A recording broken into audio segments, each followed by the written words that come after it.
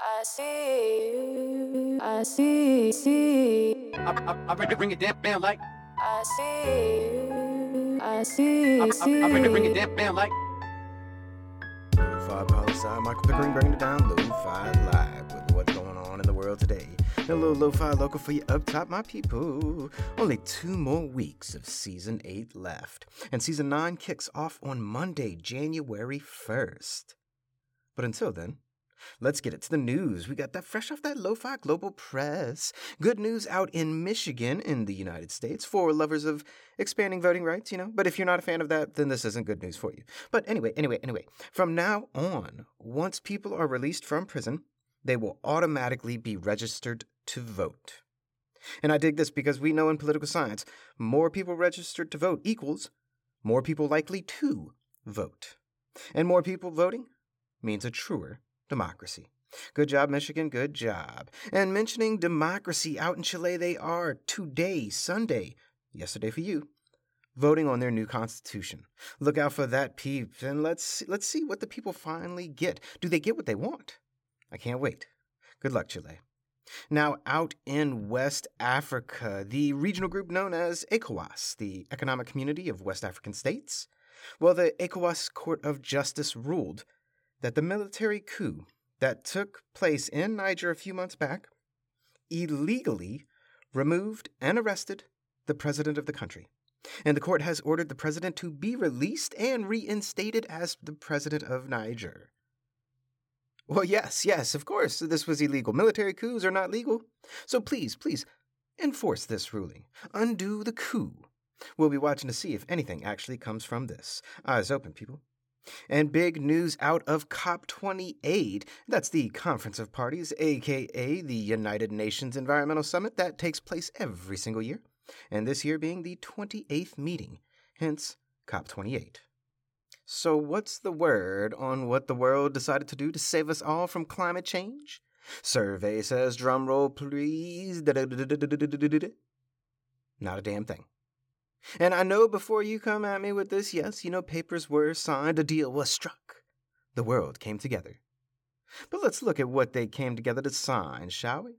So one of the first things that COP28 did do was finish COP27.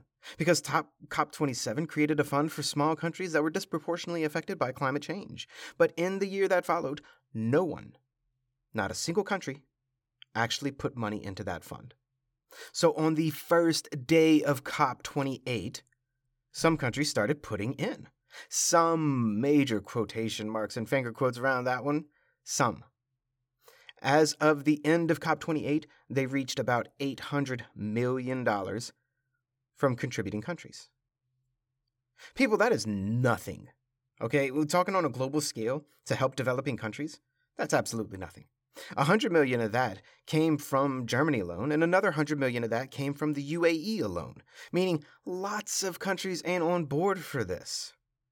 So COP28 starts by partially fulfilling the deal that was made in COP27. So technically, doesn't that count as COP28, or does it just mean that COP27 didn't even exist? You decide. Now, COP28 itself, what did they do? Again, not a damn thing. Countries all agreed to work towards ending fossil fuels, phase out, phase down, transition away, blah, blah, blah. There's no time frame on any of this, no way of making sure this actually happens, and the deal actually allows for countries to expand the use of fossil fuels. So COP28 does nothing except for start COP27, which means that COP27 didn't do anything. Or is COP29 going to do what COP28 didn't do? Like, how is this going to work in the future? You tell me. I don't know. But there is some good news out there in the world about the environment these days, or at least hope. To Ireland we go, where the government is working on having a nationwide referendum on amending the Constitution, a national vote, to see if the people will give nature constitutional rights, giving nature constitutional protected status. I dig this so much.